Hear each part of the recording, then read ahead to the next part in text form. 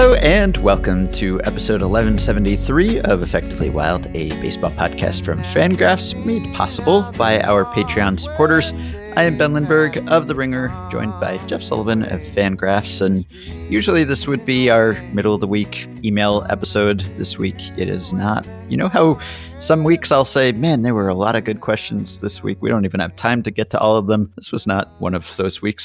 So I think the emailers are out of material, much as we and everyone else who is trying to produce baseball content right now is. So we're just going to skip the email show this week. It happens to be Fangraphs Prospect Week. So we're going to do a prospect pod. We're going to have the entire Fangraphs prospect team on the show in a short while, but we have a bit of banter to get to before that. Okay, two things. One is something I'm pulling from a Bob Nightingale article, which already I understand that's my bad, but I'm gonna read it anyway. This is a recent article from USA Today, and it's an article where he's trying to place his 8 best remaining free agents or whatnot. And there's the article for the most part is perfectly reasonable, and Nightingale is a professional. I know that for a fact. He's certainly doing this for his job. Yes. And in the section about Alex Cobb, he is writing about how Cobb was expected to sign with the Cubs, and, quote, Cobb wants to be paid like a premium starter. By the way, stop me when you hear something that doesn't sound reasonable. Cobb wants to be paid like a premium starter, a number 2 starter in virtually any rotation with his filthy arsenal of pitches. Yet despite staying virtually injury-free last year, going 12-10, pitching 177 in the third innings with a 3.66 ERA last season, the Cubs point out that last year was the first time he won more than 11 games. Okay. I'm going to stop myself. I'm going to read that again. The Cubs point out that last year was the first time Cobb won more than 11 games. What do you think are the chances that anybody who either works for the Cubs now or has even been aware of the Cubs in the past 5 years would ever, under any circumstance, cite the number of games that Alex Cobb won with a bad team in 2017? Yeah. What is this bullshit sourcing that Bob Nightingale thinks he can write a reasonable article and just slip in, oh, the Cubs, yeah, they're worried that Alex Cobb only won 12 games last year, and he's never done that before. There's not a chance. Not a single chance. Usually you don't see it attributed to the entire franchise. Just the franchise as a whole is speaking about Alex Cobb's win total. I guess you could probably find someone who is employed by the Cubs. There must be someone in ticketing or marketing or something who, if asked, might say something about Alex Cobb's win total. But I don't, even as a negotiating tactic or something, it seems like the sort of thing that you probably wouldn't even bring up at this point. It's dumb. Look, if you want to talk about Cobb's limited track record of durability, whatever, that's fine. Use innings as a proxy. But if anyone actually said this, then, and I'm not even necessarily believing that's true, but if anyone working for the Cubs actually said that about Alex Cobb, and that's why the Cubs are hesitating, then what that reveals is exactly the age of the people that Bob Nightingale still has connections to. Okay, so anyway. Well, along those lines, there was just a recent Twitter interaction between Jon Heyman and Josh Donaldson, because Jon Heyman wrote something about Donaldson. He starts the story. Josh Donaldson is believed to be seeking a monster payday, according to friends, and while he may not hit his goal, some think he may be shooting too high. He benefits from Manny Machado's move to shortstop, blah, blah, blah, blah. So Josh Donaldson tweets at Jon Heyman and says, I respect what you do for a living, but you don't know my friends, nor do my friends know what I want, because there is still information to be gathered. I haven't asked for anything. What I have said is I would like to stay, and then it continues, I would listen to an offer, but I haven't had one to listen to, so it's been pretty easy. Thanks for your concern about my future, and next time I hope you put a name by it, because you're using my name in a manner I don't appreciate. So, I assume he is looking for a monster payday. He should be. He should get a lot of money. He's really good at baseball, but what is, according to friends, where do you find the friends? I have to ask a newsbreaker type person about this. Are you on his Facebook page, just like messaging people he's friends with? Is this like teammates that he was friendly with? Is it like people he went to high school with? What is friends? How do you find a player's friends and ask them about the player? I guess Josh Donaldson is saying that he probably didn't, but I assume at some point, like one of these reports that cites friends of someone is actually citing those people's friends, but I wouldn't even know where to begin. And I don't even know why I would begin because I don't really care what his friends are saying anyway. Whoever used this phrasing first probably thought they were genius, because you think, oh, sources say that doesn't mean anything, but friends, this is intimate. Yeah. This is inner circle knowledge. But I mean, this is Jon Heyman. He got it from an agent, probably not even Josh Donaldson's agent, maybe just someone who's like evaluating the future market. But of course, it's not. It's Right. nonsense. Well, effectively wild media criticism today. This is Well, we're not done. Well, Okay. actually, no, I guess we are done, because I have nothing bad to say about Ken Rosenthal, but I just want to now cite Scott Boras. Scott Boras has been spending a lot of time being very creative, not with contracts, but with the ways he's talking about the contracts he doesn't have. And recently, he was speaking about, I don't know which of his clients, because they're all still unsigned. But in Ken Rosenthal's words, Boras offered him a parable in explaining the course of this offseason. This is of moderate length. I will read it, and then we will discuss it. Scott Boras on why the offseason has gone like it has. The offseason is like the America's Cup. We have 30 boats in the water. They take off, and eventually they get to the free agent docks. Normally, there are trade winds, and there are economic investments in the capacity of the boat, which allow those boats to get to the appropriate free agent docks. This year, there was a detour to Japan where there was a $250 million asset available for $3 million. All boats went to Japan. Then they sailed back a good distance. They came to Florida and found a sinking ship, and all of its cargo was in the water. All teams tried to load it onto their boats, so that took additional time. Then, as they moved forward to the free agent docks, they found other ships dumping cargo, Pittsburgh and Tampa Bay and a few others, which then slowed their arrivals to the free agent docks. So, trade winds, Japan, shipwreck in Florida, more cargo spewing, all those things artificially delayed the arrival to the free agent docks. What in the fuck is Scott Boras talking about? This analogy just really clears everything up for me. I totally understand the market now that I can visualize it as 30 boats. What? I'm not connected to the kinds of people that would have me being someone who has watched the America's Cup. I know that it is a competition where billionaires race boats that is dangerous, I guess, and it's very exclusive. It's a race first.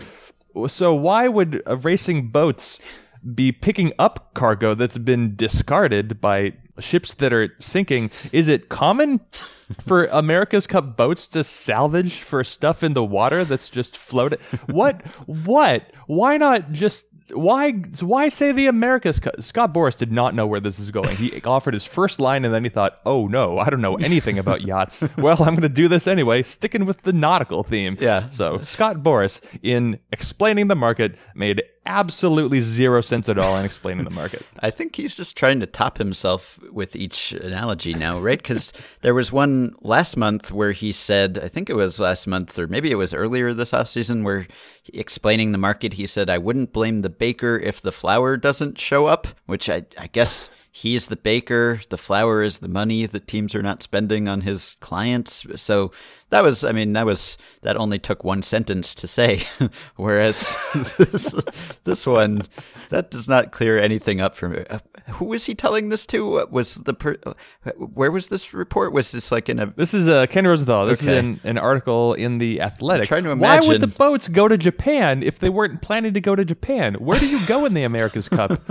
Otani came here. They didn't have to go to Japan. I mean, I guess he's from Japan, but I'm trying to imagine Ken Rosenthal just like on the other end of the line, just listening to this entire thing that must have taken a minute or two to get out, and just like transcribing it. Ken Rosenthal transcribing.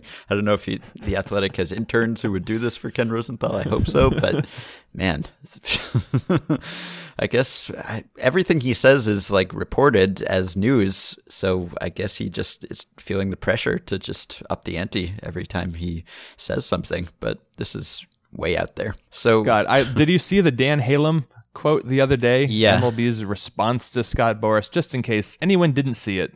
Let me pull up the exact quote. So Boras was complaining about, I don't know, collusion? And then the league fired back. Let's see. Where is the exact quote? Yeah, from top Major League Baseball executive Dan Halem responding to Scott Boras, quote, "If Mr. Boras spent as much time working on getting his players signed as he does issuing inflammatory and unsubstantiated statements to the press, perhaps the events of this offseason would be different." Kabam! Yeah, I can't disagree with him after this extremely labored comparison.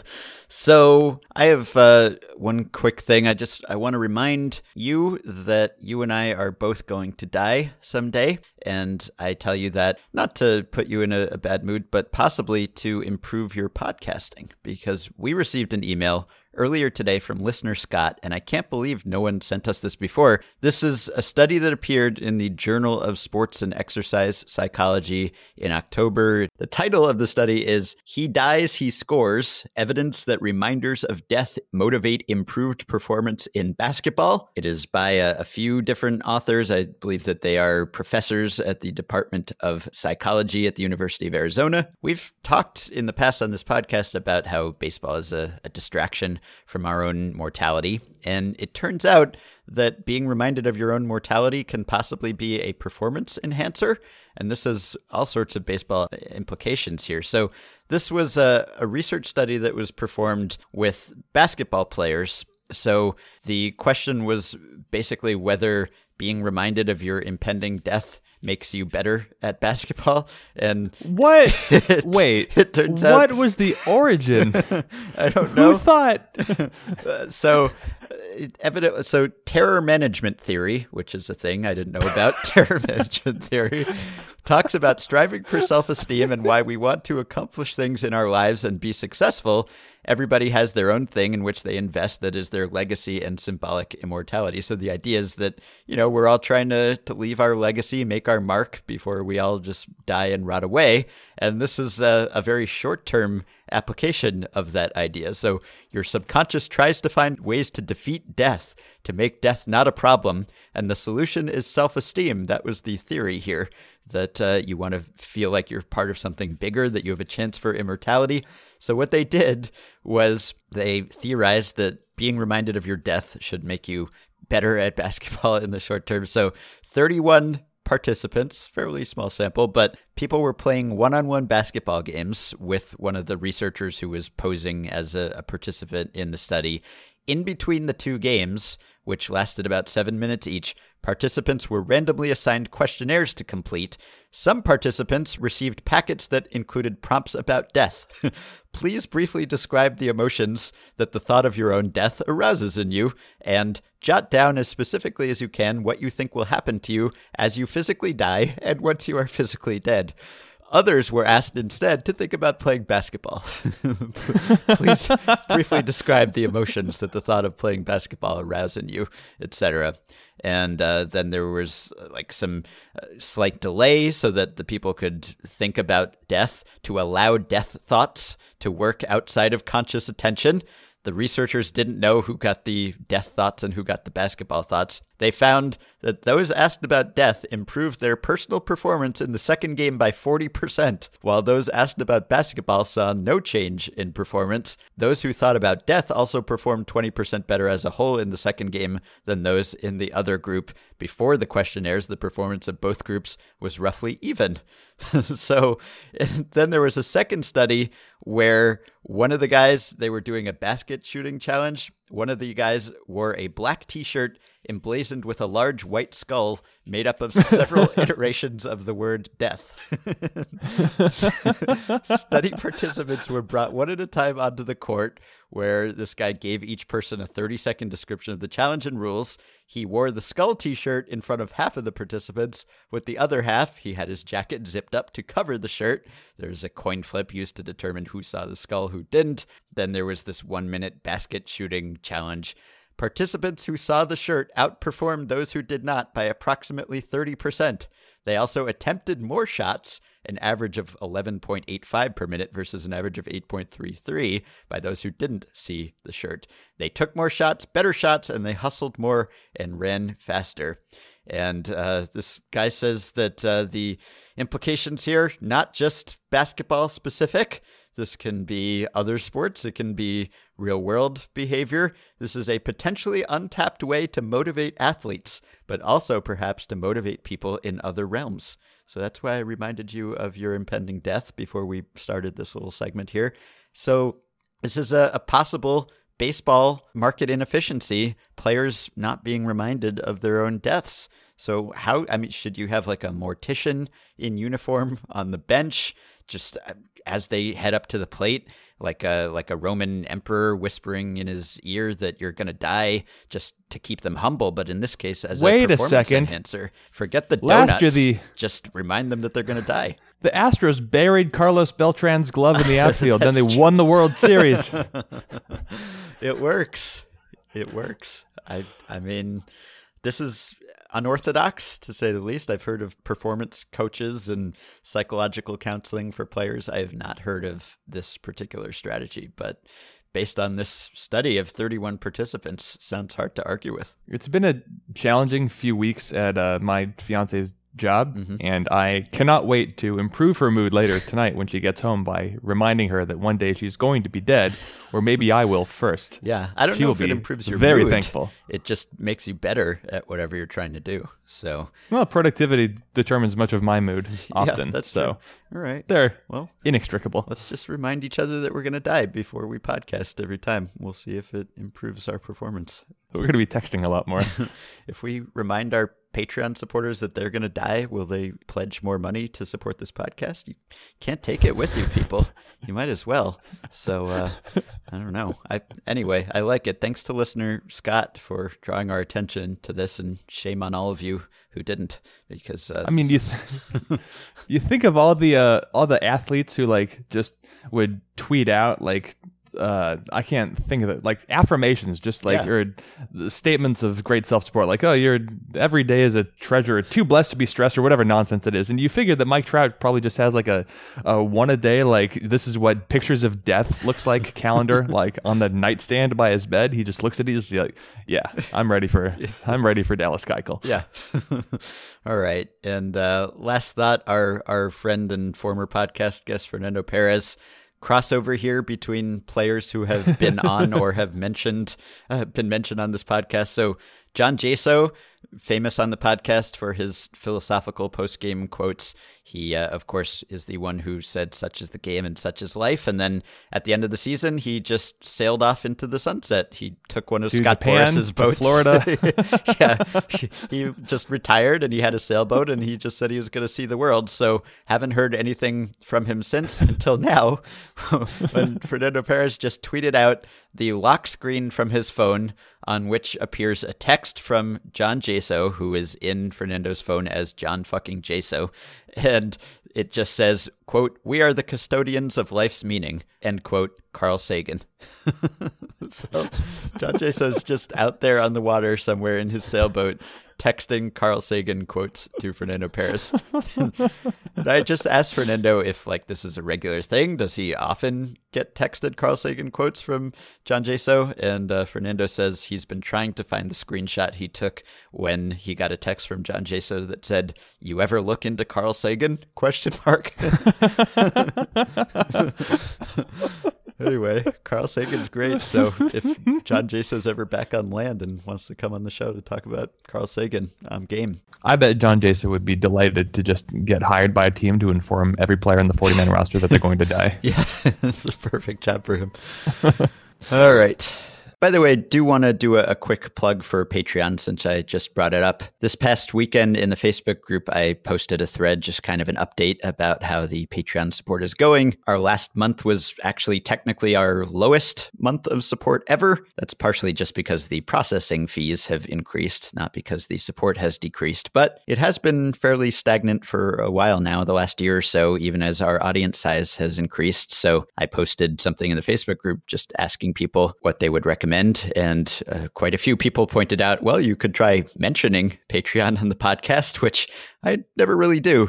I mention it very briefly at the beginning of the episode and then at the end, probably after a lot of you have stopped listening, but I never actually plug it or describe what it is. So very briefly, Patreon is a site where people who make stuff can get supported by people who like that stuff. You pledge some monthly amount. It can be a very small amount, and it's just a recurring charge. I am not on the Fangraphs staff. I'm not paid by Fangraphs. So Patreon is the thing that helps me continue to justify the fact that I'm doing this podcast to my friends and loved ones. If you go there to patreon.com/effectivelywild, you can sign up at various tiers. There are little perks and rewards at each of those tiers. If you give enough, you get preference in email shows, or you get automatic guaranteed email answers. You get an ad-free Fangraphs membership, which costs $50 if you buy it from Fangraphs. If you just support Effectively Wild at the $30 level or higher for 2 months, you get the same reward. You can get a signed book. You can appear on an email show if you're in the highest tier. You get access to a couple exclusive broadcasts Jeff and I do during the playoffs. So there are various incentives. I know that some of you can't afford to support a podcast. That is perfectly fine. But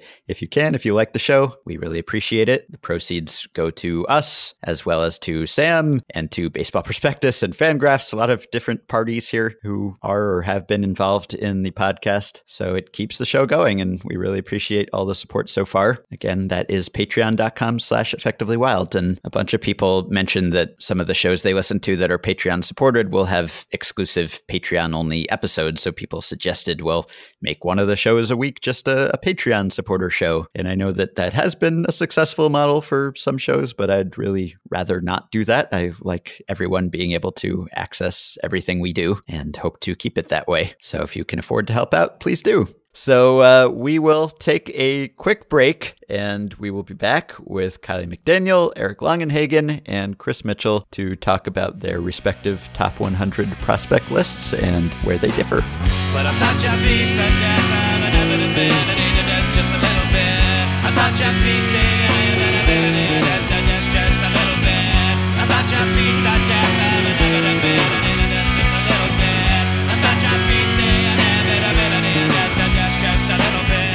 All right, it is time for Prospect Talk. Something we probably don't do often enough on this podcast, but we're not qualified to do it usually. So we have the entire Fangraphs prospect team on one podcast, which is logistically a terrible idea, but content-wise, hopefully a pretty good idea. We're going to talk to Chris Mitchell, who is the keeper of the Cato projection system for minor leaguers. Hello, Chris. Hi there. Glad to be on. We also have with us Eric Longenhagen and Kylie McDaniel, who are the co-creators, I guess, of the Prospects Fangraphs rankings, the old school prospect eye test rankings. Hello, Kylie. I'm going to conduct this entire interview talking about only my gut feels. Please do, yeah. Both of you guys are just like your leathery skin from being out in the sun with your Panama hats and your sunglasses and your stopwatches. Eric, hello to you too. You're not far off. So being in Arizona for 4 years now, it's like, oh, look at that spot on my forehead. Great. Very excited. Meanwhile, I actually had avocado toast for breakfast, but let's just cut that part out. Wear sunscreen, guys. So I got to hear both sides. I went to scout school. Kylie saw me there. I was getting sunburned. Mm-hmm. He can vouch for my attendance. But I'm not sure flicking me off was the right thing to do, but, teach his own. I also signed independent league professional ball players based purely on their stats. So I am sympathetic to that viewpoint, too. So I'm fascinated by the disagreements between you guys, and we're going to get into that. You each have a list. They're different lists. They obviously have some overlap, but Chris has the purely scouting the stat line based list. You guys have the somewhat scouting the stat line, but also scouting the actual human beings and talking to other human beings list. So we were going to talk about the places where those two diverge, but I want to first, I think, give each of you a chance to praise yourselves for the work that you have done. So I want to start, Kylie and Eric. I admire your prospect lists, and you've been generating a lot of lists and conversations all week. And it seems to me that you're going for more of a real world ranking here, at least than the typical prospect list, which historically is like tons of toolsy guys, really exciting prospects.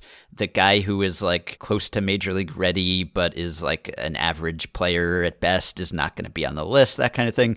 You guys really, and I don't know if it's because Kylie, you were just recently in actual draft rooms, but you seem to be trying to mirror the real life thing, which I like. Like if you're a prospect writer, of course, everyone remembers if you called like the sexy prospect like a year before everyone else, and no one remembers if you got the like fourth starter who is decent. But you seem to have de-emphasized pitchers somewhat. I think you have 37 pitchers on your list, not counting the two-way guys, which we will get to. And you're also using Colin Moran as like a baseline for your prospect list because he's like an average-ish major league ready guy. So you did like a little chat kind of transcript of yourselves talking about this process, but I want to hear a little bit more about that from either or both of you. Well, I would say also the transcript between us, it was done in Slack. So we're trying to stay with this whole ringer millennial thing that you've got going on. Good. Yeah. I'll go first. Eric, you have no say in this. So without like casting aspersions on other lists, because we get asked questions a lot from fans or people on Twitter that, oh, well, why do you think you guys had this guy here, but Keith Law had him there? And it's like, well, half of that is something we don't know. Like it's where Keith put him. And also we didn't sit while Keith did his list. We did our list. So we can only kind of speak from our context, but there have been many studies, including I think Baseball America does it on their own studies. We've done it on their lists. I think we've done it on our own lists. I don't know if we've had them long enough, but every study I've seen, I'd be interested if there's one that doesn't say this, says that there are too many pitchers at the top of the list and they are ranked too highly in general because the outcome of all of these sort of war-based studies of what does the 50th overall prospect, if it's a hitter do and a pitcher do, the reason they separate them is because they don't do the same thing. The hitter almost always outperforms the pitcher. Mm-hmm. And obviously there's a reason for this with pitcher attrition that even if you nail everything correctly as far as the projection, if they blow out their arm and then their velo goes down 2 ticks, now it's a different player. And with hitters, that obviously sometimes can happen if they, blow out their knee and they're never the same, but that happens at nowhere near as often as it does with pitchers. Mm-hmm. So the aim we tried to make this year, not in a systematic way, but just in like keep it in mind as, Eric and I spent like 12 hours on the phone one week going through every single player. And we'd be like, this guy or that guy, this guy or that guy. And we did it like 1,000 times. I'm sure his wife wanted to strangle me. My dog definitely did. But the idea would then be, okay, so if every pitcher is essentially overranked to varying degrees, let's try to lean toward the hitter when it's close. When we think it's close, it's probably not actually close. And on any one case that may be wrong to do that, maybe us moving Brent Honeywell down a couple more spots than we'd have him organically, it turns out he's going to be the best starter in baseball. And so that individual decision is wrong. But on the whole, I think it's pretty obvious it will be correct. Mm-hmm. Yeah, and you've got, let's see, other than Ohtani, who is technically the top prospect on your list, you have Forrest Whitley, right-handed pitcher at number 9, and then the next pitcher is at 15, and that's it. Otherwise, it's all hitters up top. So I like it. I don't know. I guess there's the viewpoint that, well, you need pitchers, and like teams need pitchers. They have more pitchers than ever. And so in that sense, like pitching prospects obviously still matter, and you don't want them not to be on your list at all. But if you're drafting, then, I don't know, if you're drafting like your team, you need to fill out your staff. So maybe it's a little different than if you're just ranking prospect lists. I mean, the stakes and the goals are a little different, or at least historically they have been, because there are much lower stakes, I guess, many millions of dollars, not really so much at stake with this list. Yeah, I guess it depends what you're trying to do. Is if like your goal is, all right, with my top 25 prospects, do I want to make sure all of them are solid everyday guys and I don't have a miss? Mm-hmm. But then if a guy turns out to be a star and I have him ranked 50th, that's okay? Or do you want to make sure every guy that ends up being a star is in my top 25? Mm-hmm. And so obviously if you're trying to do one or the other, then your list is going to look a little different. I don't think we necessarily are trying to do one or the other, but I think the pitcher thing, along with hey, Colin Moran we think he's essentially going to be an average everyday player for 2 WAR starting this year or next year, or maybe he's 1.5 this year, 2 next year, whatever. So the expectation is this guy seems very likely to put up 8 or 10 WAR. Why would we put some rookie ball guy that we think might be a little better than him, but is 4 years away and has tons more sort of risk to his outcomes? Like, it would seem silly to rank that guy higher when you sort of make that sort of determination of this is what these players are. And teams are obviously acting that way and taking the Colin Moran in hand, if you will.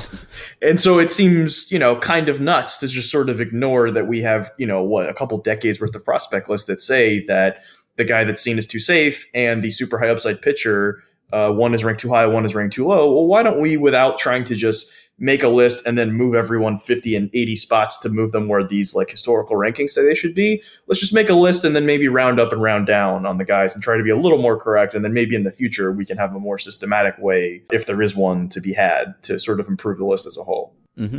Right. I don't think that what we did was radical. And we talk about it in the transcript about how we compiled the list, which is on the widget on the main section of the site if people want to check that out, about how we determine each guy's future value. And that process is the same. We're still projecting to a ceiling based on all the relevant information, whether that's scouting reports or performance data or whatever people in baseball will tell us. But the mindset that we're talking about here is just really how the guys sort of started lining themselves up within a given tier. And so the logic that we're talking about here really governed how the players lined up within a given future value tier more than they dictated how the list ranked out from top to bottom. It wasn't like we applied this extreme forward-thinking strategy to the list as a whole, just sort of, like Kylie said, it broke ties and it was light and shade here and there. And this is how it turned out. And I do think that it's pretty interesting. Would you find that I guess this is kind of a question for all of you, but of course, Kylie and Eric, when you're doing your research, putting together your list, of course, you're looking at the numbers and you're taking information from your various sources, but you're also evaluating players based on what you've actually seen. So in a sense, they're like more personal evaluations. And Chris, of course, you are the complete opposite of that. And so I would imagine that it's for you, Kylie and Eric, that maybe you get a little more invested in the lists. And so how is there sort of a discrepancy in how the three of you, but really the two genres here, deal with disagreements? Because if you're Chris, you can say, well, this is what the numbers say, and so be it. That's not my fault. But do you take it more personally, Kylie or Eric, or if people strongly disagree with what you have to say? No. I mean, I've seen internet comments for a long time and they always tell me I'm stupid. So I've gotten used to that. But the concept of having like something not work out in a very objective way, like you ranked this guy 20th, other people had him at 90 and he ended up being terrible. So you were the most wrong. Like, it's just kind of part of it. Like, I mean, not to like make myself seem more important, but like I've sat in draft rooms where rooms of hundreds of years worth of experience are all convinced that some guy's going to work out. And then 2 or 3 years later, it's already obvious he's not going to work out. And it's like, that's kind of embarrassing for those guys, but they all realize if they're better than a coin flip, then they're providing value. And it's not like we're necessarily any more accurate than like the best scouts are in terms of predicting what 18-year-olds are going to become. So like, there's going to be a lot of incorrect projections, and it's just ours are public, so it's easier to make fun of us. And I think it's just because there are so many different layers for failure, because we're talking about mostly teenaged human beings who have their own rate of failure. And then the people that we talk to who evaluate them have their own sort of rate of failure. And just disagreeing about players in general is so common across baseball. All sorts of people in different positions of power have different opinions about all of these guys, top to bottom. So like disagreement in baseball is common when we're talking about prospects within the same front office, from GM to GM, from scouting director to director. And I think that when you're sort of immersed in that for 5-10 years, like we have been at this point, you just sort of get numb to it. It's not necessarily a big deal. It just is part of the gig. And I think that's why, like, public facing prospect writers in general, when there is a huge disagreement about players, who just sort of, it does elicit a shoulder shrug from us, because we know that other people are doing, like they're applying a sound sort of system to whatever it is they're doing and just coming up with a different result at the end. And the ordinal rankings make the opinions seem like they're farther apart than they really are. And like, there's a whole bunch of this that just ultimately it adds up to like us caring very little about disagreement as long as the process that produced those disagreements is sound. So people who listen to the Ringer MLB show may remember about a year ago, we had Chris on and Eric on to do this same sort of exercise for the first time. And we went down the list and we looked for guys who were on Chris's Cato list and were not on Eric's prospect rankings. And we sort of just had Chris talk about why they were there and Eric why they weren't there. So Chris, I want you to kind of do a little year in review. I know you went back and looked, and obviously it's hard to assess. It's just a year. A lot of these guys are still in the minors and their futures are very much up in the air. But if you want to just quickly recap, I guess, the notable names there that maybe went more toward your side or Eric's side in the past year, and also just like the guys that Cato was high on that really made a splash of some sort this past season? Because I know you did a post on this spec, I think in September, just like the guys who maybe were not ranked or were ranked pretty low, and the stats always like them. Yeah, sure. So when we did this last year, we mostly focused on the guys who Eric liked and who Cato didn't like. So Eric was kind of talking them up and I was talking them down. And it was, as you'd expect, it was kind of a mixed bag. Some of them fell my way, some fell Eric's way, some we really don't know yet. But we can get kind of an idea a year out about kind of how they're trending. And some of the guys who,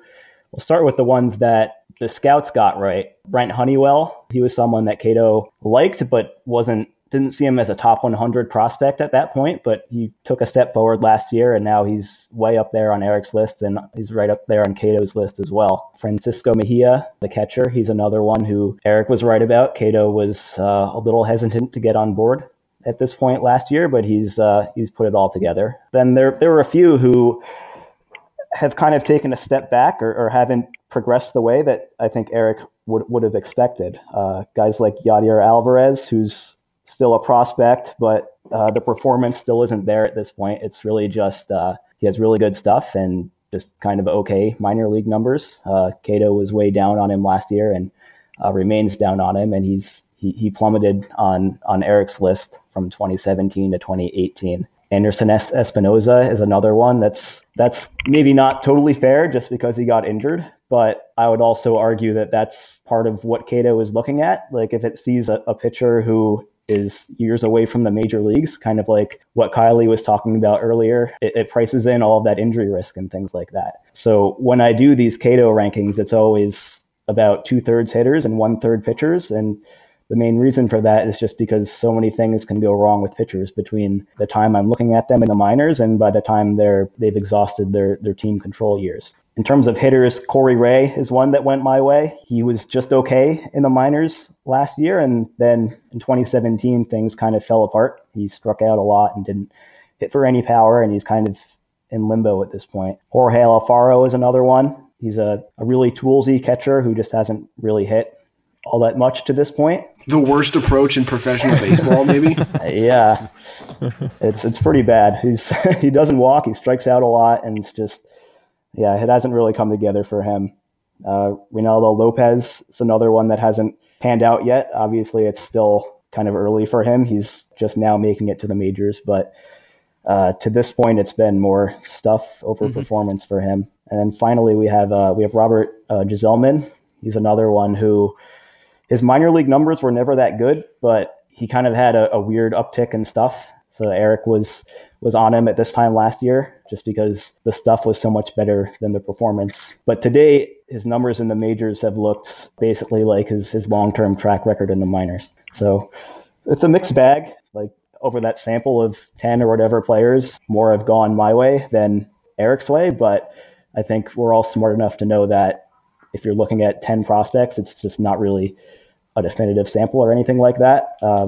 There are going to be prospects that pan out, ones that fail just for no reason in particular. It's not necessarily that someone is right or wrong. So I guess the lesson is that the lists are very different. It's not necessarily that one is better than the other. And if someone's on one list and not on the other list, I think there's a good chance that the real answer is probably somewhere in between. And it's just a matter of figuring out exactly where you should fall. Man, I was hoping for a heel turn where you just came out and just blasted Eric for his Awful scouting. How could you ever? This list was fake news.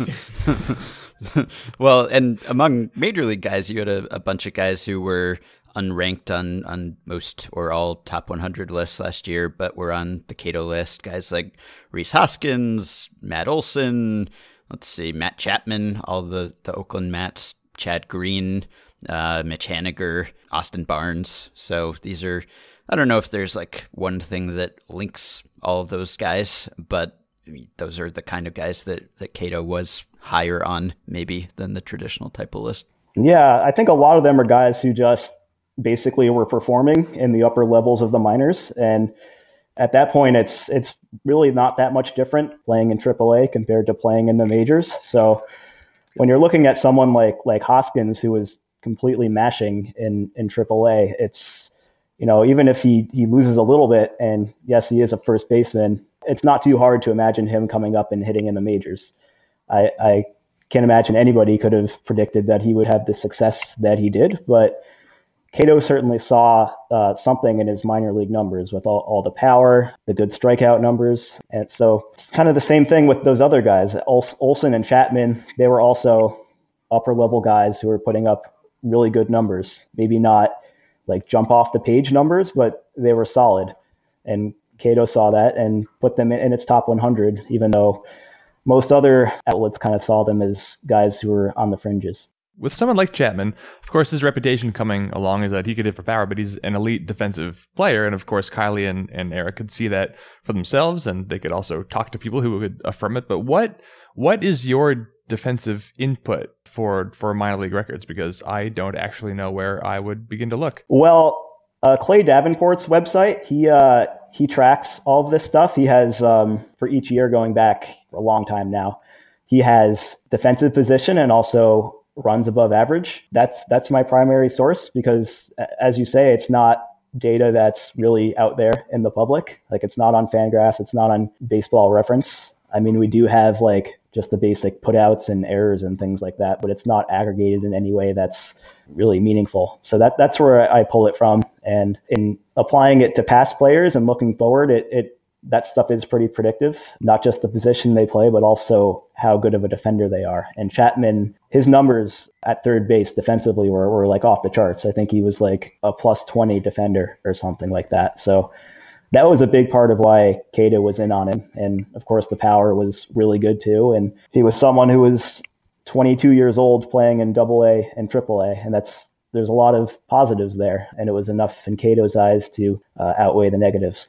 And I would say the Clay Davenport defensive numbers also was a nice sort of sanity check for us because, like, for example, I saw Christian Pache, a guy that was a center fielder in low A for the Braves. I had followed his career pretty closely, obviously being there from like kind of the beginning for him. But scouts would say, oh, this guy's like a 60, 70 defender in center field right now and might be an 80. And he was plus 22 runs in 114 games this year.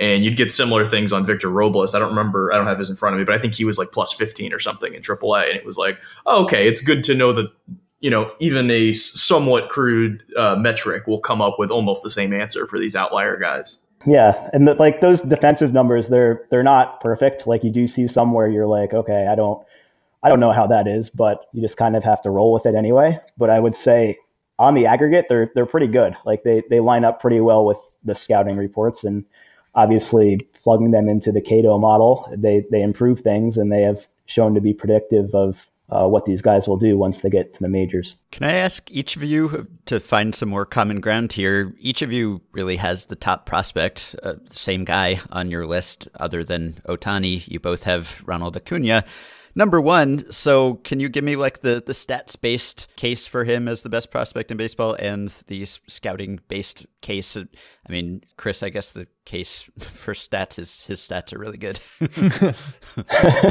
Yeah, there's really not much to complain about there. Yeah, obviously, he's 19 years old. He shot through the minors last year. Anybody who is playing high A at 19, that's impressive as it is. But the fact that he made it all the way to AAA, I mean, you don't see very many 19-year-olds in AAA that don't become very good big leaguers. And it's not just that he played at those levels. He was really good there, too. He hit for a decent amount of power. He runs well, plays great defense.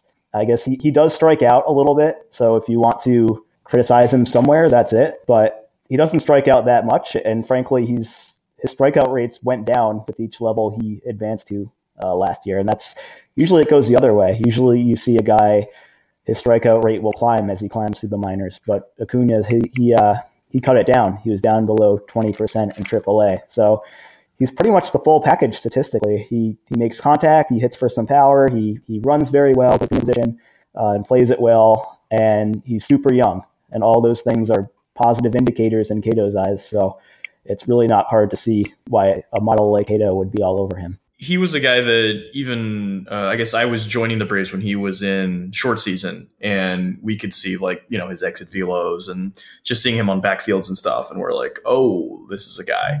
And I think the big adjustment he made while I was there is he went from a guy that swung hard and hit the ball hard and could run, where it really catches your eye. Like I think it would catch anybody's eye. That he started lifting the ball more, right when that became an in vogue thing in the big leagues. And so I think he just sort of figured out the ball comes off my bat like a rocket. I should probably hit it in the air more than on the ground. And so when he did that in this past year, is kind of when he turned into a monster. And I think his, sort of speed and defense may have regressed a little bit. And we've speculated that he may go the Justin Upton route, where because Inciarte and Pache are probably the center fielders for a while for the Braves, that he won't have to play center. So he might get a little bigger. He might add another grade or two of power. He might lose a grade of defense and contact. But even if he does that, like Justin Upton was a 5-win player last year in his sort of current state, and seems to be a talent on that level. And also Justin Upton was seen as like a standout talent when he was 15 or 16. And I think Acuna was probably somewhere around 17 or 18. So it's probably 70 raw power, anywhere from 50 to 60 hit, depending on how much he wants to tap into it. 60 runner with a 70 arm, and would probably be above average in right field today if he wants to, and could probably be average in center field. It's a rare set of tools. And then obviously the fact that he somehow got better statistically at each level while he was young for all of those levels, and wasn't facing guys anywhere near his age. It's just, I wouldn't say unprecedented, but I know in general, I think Andrew Jones, ironically, another center fielder with the Braves, was the last guy to do that sort of thing at that age performance-wise and have the tools to sort of match it. Mm. And then in the not common ground department, I have to ask you about Brendan McKay, because he's the second two-way player on your list, left-handed pitcher / first baseman, I guess. So 4th overall pick last year for the Rays, and he is someone Cato has historically not liked. I think you've done a whole post on that, Chris, and Eric and Kylie, you have him at 22.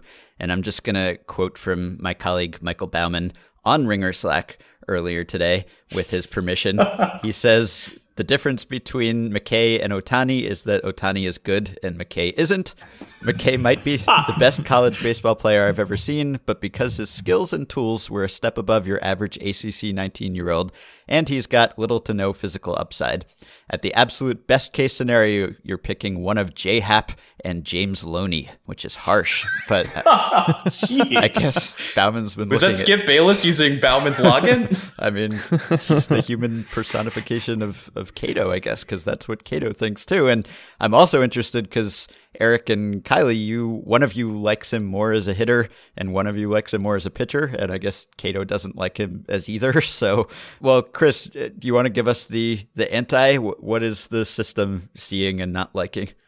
So, well, with him, I don't really have a lot of data to work with on the pitching side, just because he didn't pitch much as a professional. When I did do the college Cato over the summer, it really liked what he was doing there. Yeah, you had him number 1 on the Cato board pre-draft from basically college metrics. His college pitching numbers were very good, but professionally they kind of babied him a little bit, and he didn't throw a lot of innings, so I didn't calculate projections for guys who had that small of a sample. But on the hitting side, Cato just isn't really into it.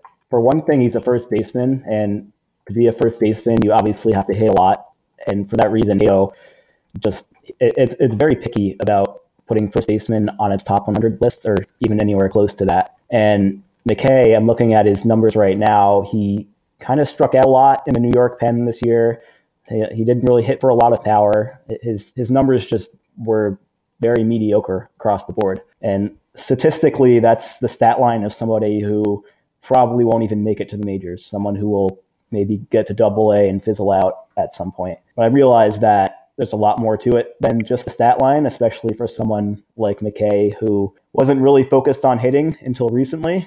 And also, we're looking at a very teeny tiny sample here. It's just 149 plate appearances. But when I was doing the college Cato thing, it also came to a similar conclusion as well. It thought that he was a good hitter for college for sure, but not the type of hitter that would necessarily be pushing for playing time in the major leagues.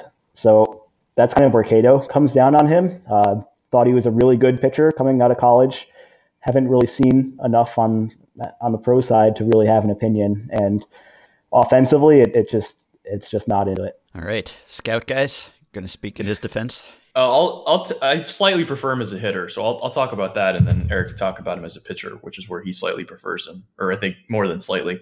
So the interesting thing with him as a hitter is he is one of the rare cases where what these scouts think he's capable of doing, he wasn't even trying to do. So like the scouts would tell you, you can't measure him by stats because he wasn't trying to do that. So going into his draft spring, teams were having private meetings with McKay and, meeting him, getting makeup information, all that kind of stuff. And multiple teams told him, we prefer you as a hitter. And he told all of those teams, why? No one's ever told me that before. Like, he'd been a two-way guy his whole life, and he obviously was good enough to go to a top program like Louisville and play both ways. And he was shocked when teams would tell him, we prefer you as a hitter. And he was like, well, what do you mean? And they're like, well, we think you can be a 6 hitter with 6 power. And he's like, okay, why do you think that? And his answer was essentially to these teams, I've never even thought about hitting. I don't focus on hitting. That's the thing that they have me do because I'm one of the 9 best hitters we have when I'm not pitching and I think about pitching. And they were like, that's part of the reason we think you're going to be good at it, because you have like 65, maybe 70 raw power, and you're having like a low effort line drive up the middle swing. And we see you hitting it off the scoreboard in batting practice. And you're not trying to do that in the game because you're not really thinking about hitting. And so we think if you do this, you will do that. If you change your approach, you will sort of perform at that level. And you're such a good hitter, we think you can maintain your hitting ability while tapping into your power more. And he did that more during the spring. Like, he grew into it a little bit, but still wasn't doing it a lot. And you're also, like Chris was talking about, the smaller sample as a pro. He also was pitching and hitting the whole time. And so he was more fatigued than a normal pitcher or hitter would be from college. And then he was also doing both in pro ball. And I can say from seeing the sort of TrackMan data on the team side, especially with players after they sign, their sort of exit velos and stuff all go down because they're fatigued. Imagine as much for a guy that goes into the postseason pitching once a week and then hitting every other game. So I wouldn't say throw his stats out in pro ball. Like, he's still becoming the player he's supposed to be, which is somewhat unique for a 22-year-old. But I know if you were to take an industry survey of who are like the most trusted amateur scouts, who's the guy that you want pounding the table and dictating, between the two guys, everyone's split on who do you want. There were some guys borderline doing backflips and screaming in rooms to get this guy because they thought he would be 6 at 6 power. He's a first baseman. He can pitch too. That's great. It gives us a backup plan. Maybe he can pitch once a week and be a spot starter or be a matchup reliever or give you an interesting piece. But like, some of the most respected scouts in the game are convinced this guy's going to hit, even though they know he's not even the type of hitter they think he's going to become, which is super rare for a 4th overall pick in the draft. And then my counter to that is, from a stuff perspective, when I saw McKay last year, he was like 91, 93 with movement, plus curveball, flashing a plus changeup, had been working on a cutter midseason that wasn't good yet. But again, you're projecting on everything because this is a two-way guy whose focus is sort of shifted away from what you'd like to see him doing full-time in pro ball. And just the track record of college first baseman is like, it's not good. And there's just no margin for error on the bat. So if the entire projection on the bat exists in abstraction, like, that's pretty risky when there's nowhere for this guy to fall down the defensive spectrum. So like, you really are kind of getting out on your skis a little bit, projecting a guy to have, I know the raw power's there. Like, I saw this guy torch a grand slam into the upper deck of the stadium at the ACC tournament, and it is remarkably easy, but there's just nowhere for this guy to go if he doesn't hit quite that much. And then you risk him becoming, like AJ Reed or something like that, and just sort of languishing away as a 4A hitter in the upper minors. But here's where we did find common ground was as like developing him, because the innings limit that he'll have after the draft, the innings limit that he'll probably have in his first full pro season, means that you have the opportunity to evaluate him further as both and eventually get to the right decision. And it was close enough for me that, like, I don't know which is correct, but I do think it's ultimately just one of them. And it is easier to go from hitting every day to pitching. Like, it is easy to be Kenley Jansen or Jason Mott or whoever and get on the mound and just start throwing again. We've seen guys have success with that more than we've had guys transition from pitching to hitting. That's harder to just make up for 3-4 years of not hitting live pitching and then just go do it again. Like, that's not really feasible. So there are arguments for developing him primarily as a first baseman to start. But if I were forced to pick one pre-draft, it would have been as a pitcher. Maybe in a few years he can be as good a hitter and pitcher as J.D. Davis.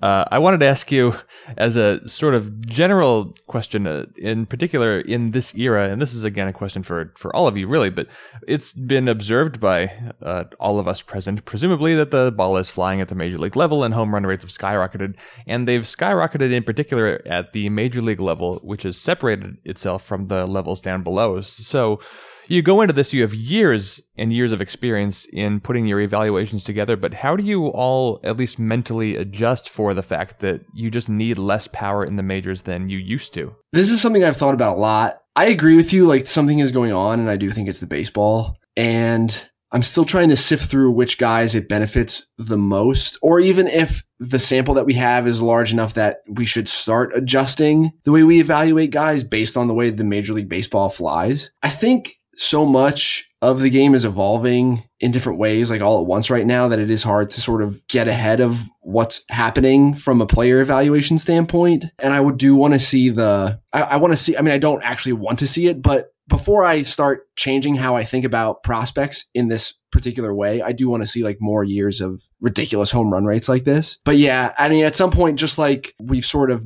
some teams have and some teams haven't adjusted their scale for pitching velocity over the last couple of years because of the way velo is ticking up in the big leagues. Teams will at some point have to reckon that as far as in-game power is concerned at the big league level too. I just don't know if it's right now. All right, so I want to go through and do like a little lightning round here where we just take the top 5 guys, let's say. We'll see how we get through this on each person's list who are not at all represented on the other person's list. So I'm going to start with the guys that the stats-based system, Cato, likes, who are not ranked on the prospect, the top 100 from Kylie and Eric. So I'll have, I guess, Chris give the pro side what the system is seeing, why it likes them, and then either Eric or Kylie can jump in and explain why they're worthless human garbage, just unworthy of any spot on any prospect list in the land. So I'll start with the highest ranked stats guy who is not a scouts guy. That is Zach Granite, who is number 6 on the Cato list. He is a Twins center fielder. So, Chris, can you give us the pro Granite spiel? So, Zach Granite is a guy that Cato has been on for a while now, going on 2 years at this point. His biggest asset is his speed. He's someone who puts up just ridiculous stolen base numbers in the minors, and that also carries over to the defensive side where he's a tremendous center fielder. And he was actually someone I was touting last offseason as well. And things have changed a little bit for him because he's actually started hitting in the minor leagues. Last year in AAA, he hit .338. He struck out just 11% of the time. And, you know, if you have a guy like that with that speed and that defense, you don't necessarily need to hit a lot to be a productive big leaguer. I mean, just look at Billy Hamilton, for example. He hasn't hit at all, really. And he's still been like a 2 to 3 win player every year. So you figure if Granite can do kind of the Billy Hamilton thing at the very least, that's a pretty solid floor. And if what he did in the minors last year carries over and he's able to hit for a high average as well and put balls in play, then you can have a really good player there. Someone who hits a little bit, wreaks havoc on the bases, and plays tremendous center field defense. So that's kind of Cato's thought on the whole thing. And on top of that, he's also 6'1". So even though he hasn't hit for a lot of power yet, there's the potential that maybe a little bit can come along. Like, not that he'll ever be a power hitter, but maybe he can be a little more than he has been in the minor leagues. Well, I'm sold. Who wants to unsell me? All right. First of all, I prefer quartz countertops. So, all right. So this, I think, would be a classic example of the sort of Cato versus Scouts thing where having more walks than close to walks and strikeouts being even, having speed and contact and all this sort of thing, and then saying, oh, that gives you like a high floor to be a contributor of some kind. Whereas the scouts or the scouting information would say, this guy will have zero power as long as he's doing this extreme contact approach with the walks and strikeouts and batting average and BABIP and all that the way it is. So they would say, well, if you're going to get some power, he's then going to become a slightly different player and probably less attractive. So then that will sort of cap his upside offensively to where if he's not a 70 or 80 runner, it's going to steal 30 or 40 bases or be, plus 20, 30 runs in center field. Then it's, maybe a guy puts up a 2-win season as a starter for a year or two if it really works, but there's the chance that he ends up the guy that they knock the bat out of his hands. Maybe he loses a step as he matures physically and is just sort of an okay outfielder for 3 or 4 years that, puts up a couple WAR. So, and I think that's, again, a classic example where the scouts will poo-poo him. 1 out of 10 or 15 of those guys will end up being really good or turn into, Cole Calhoun or something like that. But most of them end up not being anything. All right. Next guy, Trent Grisham, Brewers right fielder, ranked number 8 by Cato. So this is actually an interesting one because he has a really weird batted ball profile, but I'll get to that in a minute. First, I'll start with kind of the more standard things that he does well. He was 20 years old in high A last year, which made him very young for his level. And overall, he held his own. Like, he didn't put up great numbers, but he drew a ton of walks. He stole a real lot of bases. He's started to move to the outfield corners at this point, but he has played center in the recent past. So that, combined with his stolen base numbers, suggests that he can be an asset on defense as well. Now, he's kind of a weird outlier on the batted ball side. I'm actually working on an article now kind of touching on this a little bit. When I look at the Cato favorites from this year, he hits a real lot of balls to center field, like basically more than any minor leaguer that we've seen since we started having batted ball data on Fangraphs. And guys who do that tend to run very high BABIPs, like around 350 or so. But Grisham, he was down below 300. So it might just be that he's a weird outlier who does something weird, but it might also be that he was quite unlucky this past year. In addition to that, he also started hitting balls in the air a little bit more last year than in the past. So even though he didn't necessarily hit for a ton of power, Cato sees something there that it likes, like a little bit of power potential, I guess. So kind of group all of that together, and you have someone who, he's probably a right or left fielder who doesn't have corner outfield power, but he's someone who could be an on-base machine and also steal bases and provide value on defense. And I think if you just look at like Brett Gardner, for example, he has made a very good career doing that sort of thing. That's not to say that Grisham will be Brett Gardner, but that's just kind of an example of someone who did this sort of thing and was very good. And if Grisham can just do like a fraction of that, then he's a solid everyday player. Eric, you want a rebuttal?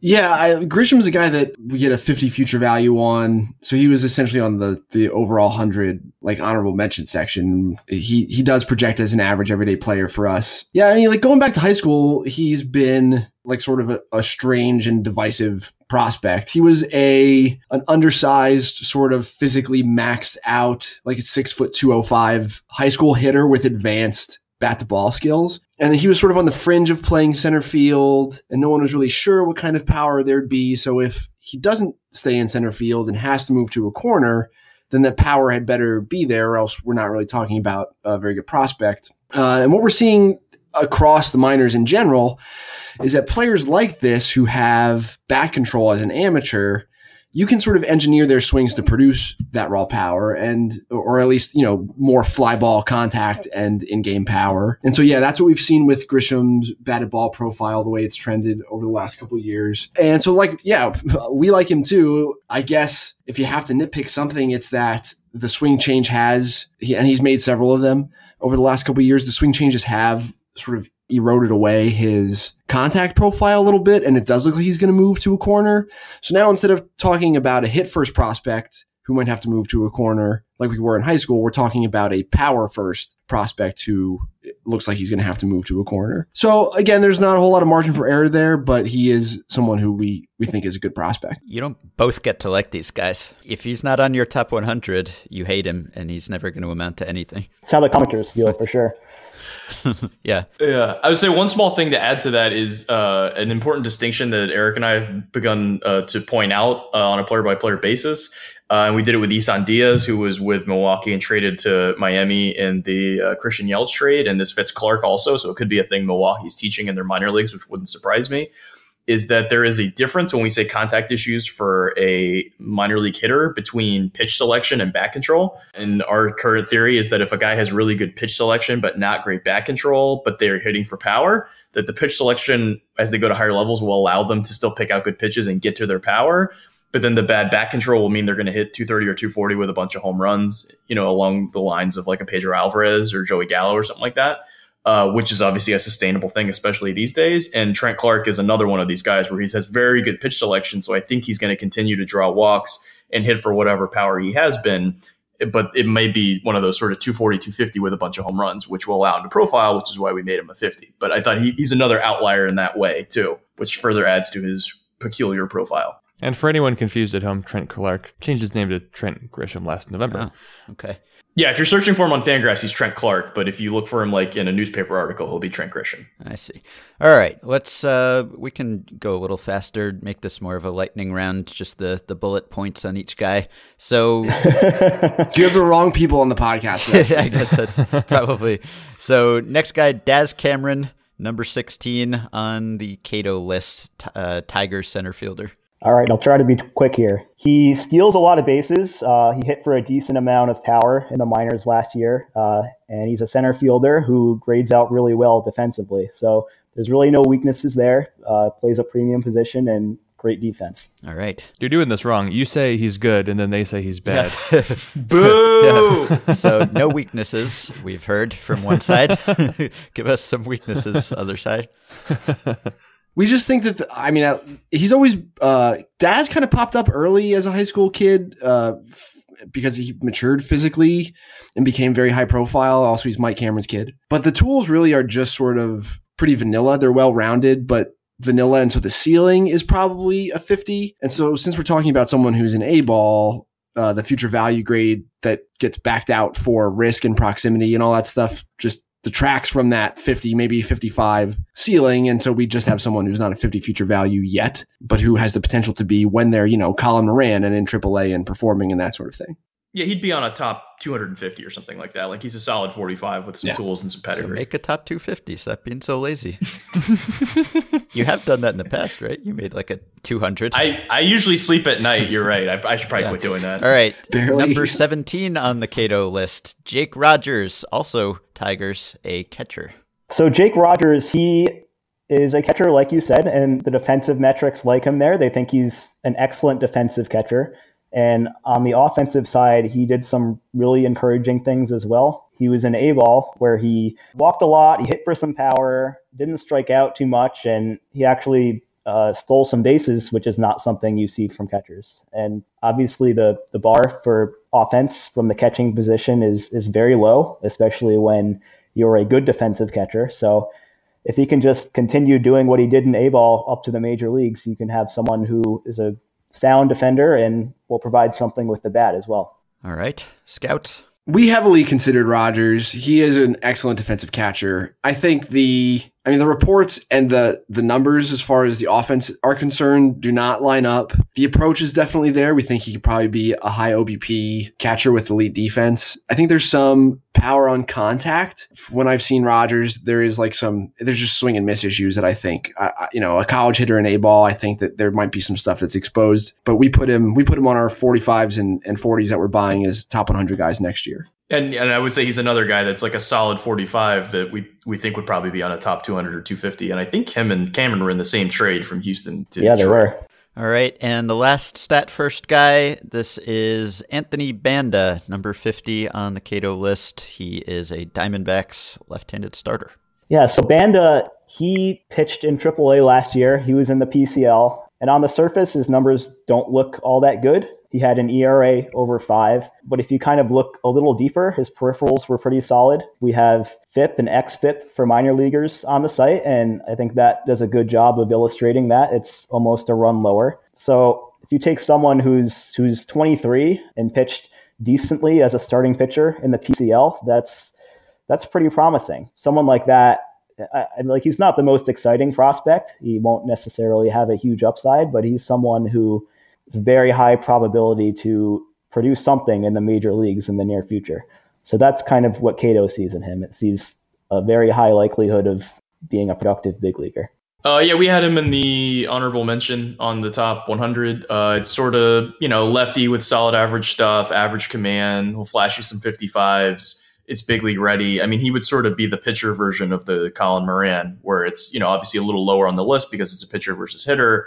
But we have a 50 on both and think they're pretty comparable. And again, going back to what we said before, we wanted to not, as a scouting list, not miss on the guys that are performing and like just ignore them because they're not sexy. And I think this is a decent example where all the guys except for Zach Granite that he's brought up, it's like, oh yeah, they're in the top like 200. Like we like all these guys. Like we're recognizing they're performing and they have tools. Like they're real players. And I think it's always interesting because I found when these, when teams will do, a good job evaluating certain players, it's usually because you can use the stats and the scouting and the makeup and all these different things and create a cohesive narrative, and all of them point to the same conclusion. And I feel like in a lot of cases, this is kind of what we're doing.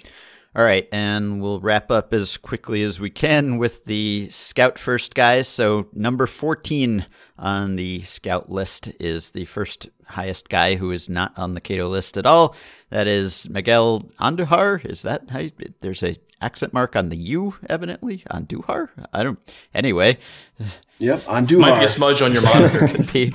So number 14, he is, of course, Yankees third baseman, who they are seemingly counting on to be pretty good. So they are hoping that Cato is wrong about that. But what do you guys like about him? He's a guy that made one of those big swing changes the last couple of years, and his has been more general. From 15 to 16, he made a change. From 16 to 17, he made a further change. He's always been a guy with huge 55 to 60 tools across the board, kind of a twitchy guy, one of those guys anybody will recognize when they're, looking out on the field. And he's still a little inconsistent, but the sort of launch angle, the exit velocity, all these sorts of things that you can see reflected in his numbers as far as hitting for average and home runs and fly ball rates and all sorts of things. He's done all of that. He's basically gone from tools goof that needs to put it together and is a little immature to a guy that's like basically tapped into all of his tools right as he's getting to AAA in the big leagues, which is why you hear him asked for in all these trades with Yankees. But then also you don't see him necessarily as high on the list because 2 years ago he wasn't seen as this kind of guy.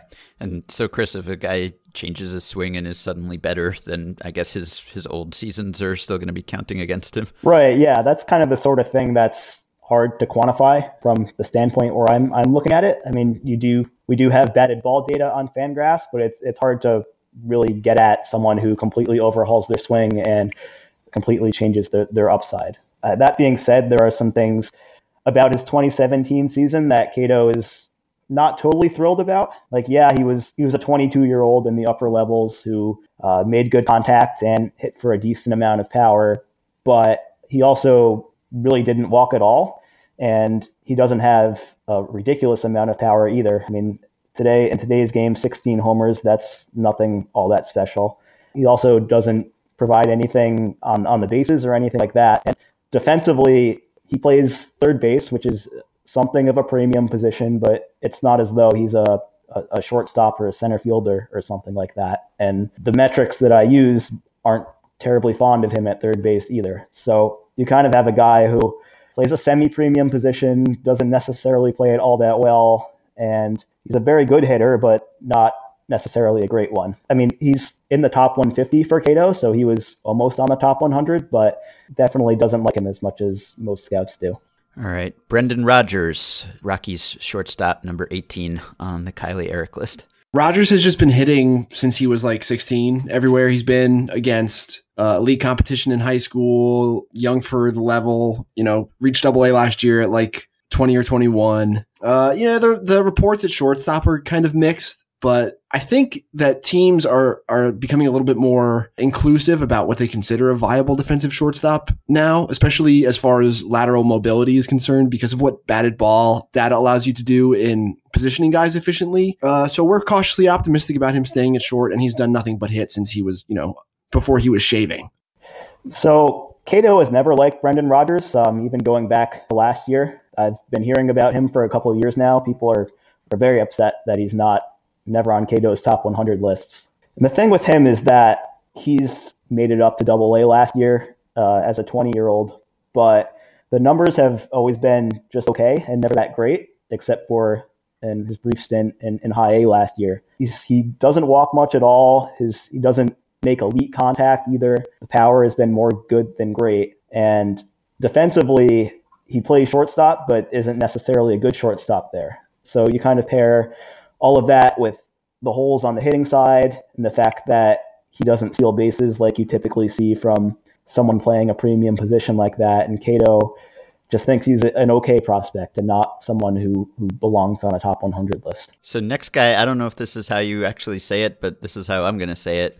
Carter Kieboom, the Nationals third baseman. Carter Kieboom, number 40 on the scouts list. Yeah. I don't want to ruin this for you. Let's just say that's right. Don't you remember his brother, Ben? Yeah, but Spencer Kieboom. Spencer Kieboom? Spencer Kieboom, yeah. That's not I mean, Carter Kieboom is much better. So I'm predisposed to agree with you on his high ranking here, but tell me anything about him other than his name, which is all I know. This was another high school guy who was sort of on the fringe of playing short, right, Kylie? I mean, he was sort of, this guy might be a shortstop, might be a third baseman, and the reports that we've gotten are bullish about his ability to stay there. But yeah, I mean, at the same time, then the bat looks good. He was hurt a bunch last year, but we've gotten some probably overzealous, but not to be ignored, Troy Tulowitzki comps on this kid.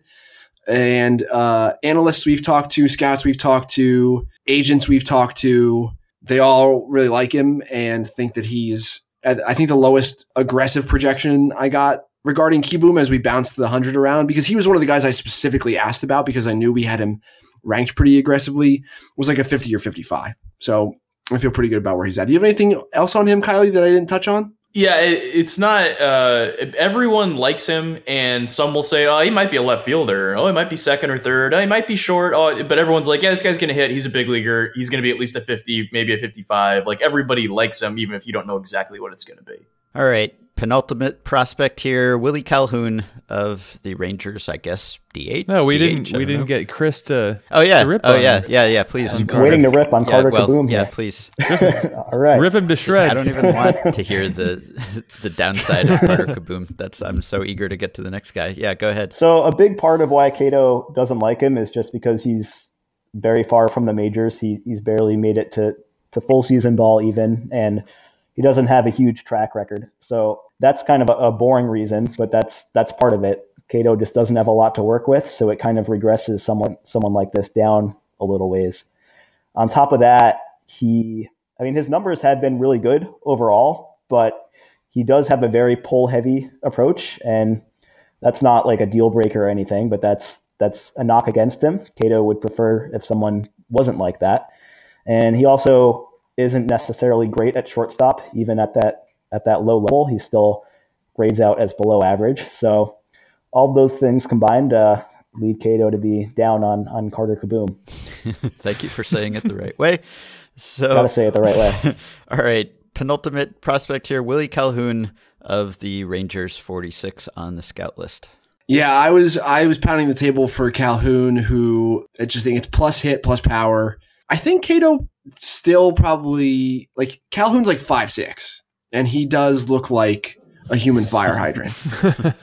So, and I think the Cato does probably, correct me if I'm wrong, Chris, like it does take away from guys who are this size, right? Yeah, that's part of why Cato isn't a huge fan of him for sure.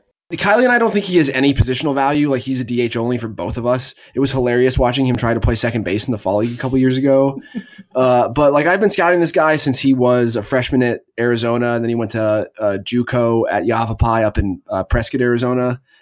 And he's just done nothing but hit for me and has done that up through the minors. And so even at DH, we think he's a 55. I would also add, ironically, being like 5'6", 220 and kind of swinging really hard, like he's like, swinging a tree trunk or something. You'd think this would be the guy the scouts don't like and the numbers love, and it's the other way around. And I'll also add that being on the Rangers, if he wears an alternate Sunday uniform, he might actually be mistaken for a fire hydrant because he'll be wearing red.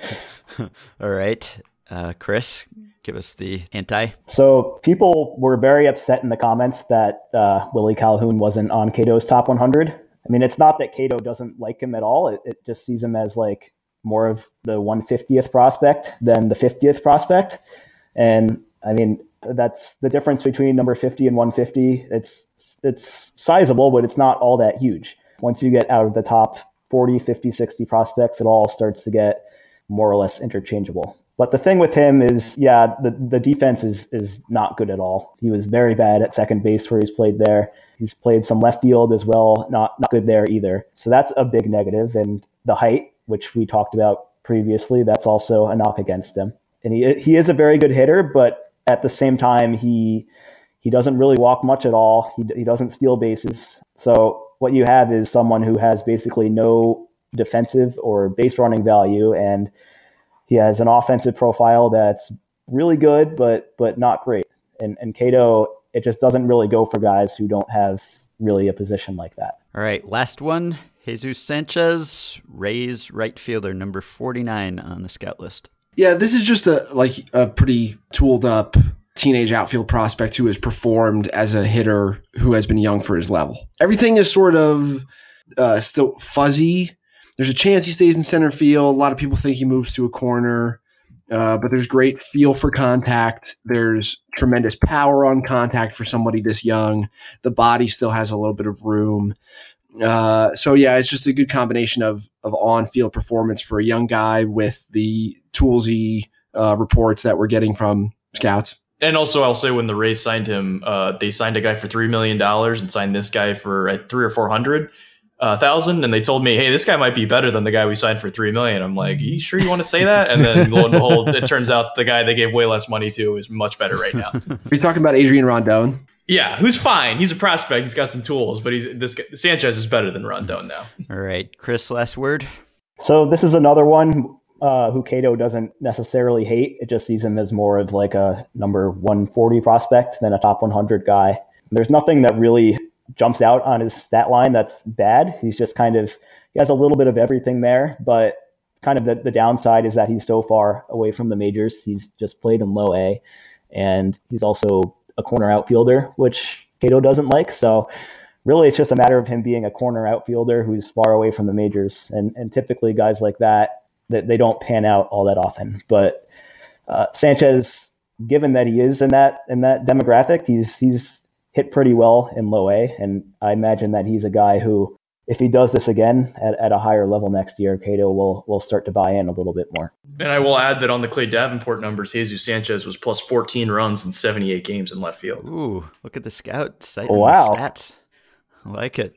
And probably playing a corner spot in deference to Josh Lowe, who is like a plus running, like more stereotypical center field prospect. And they took in the first round and gave a couple million too.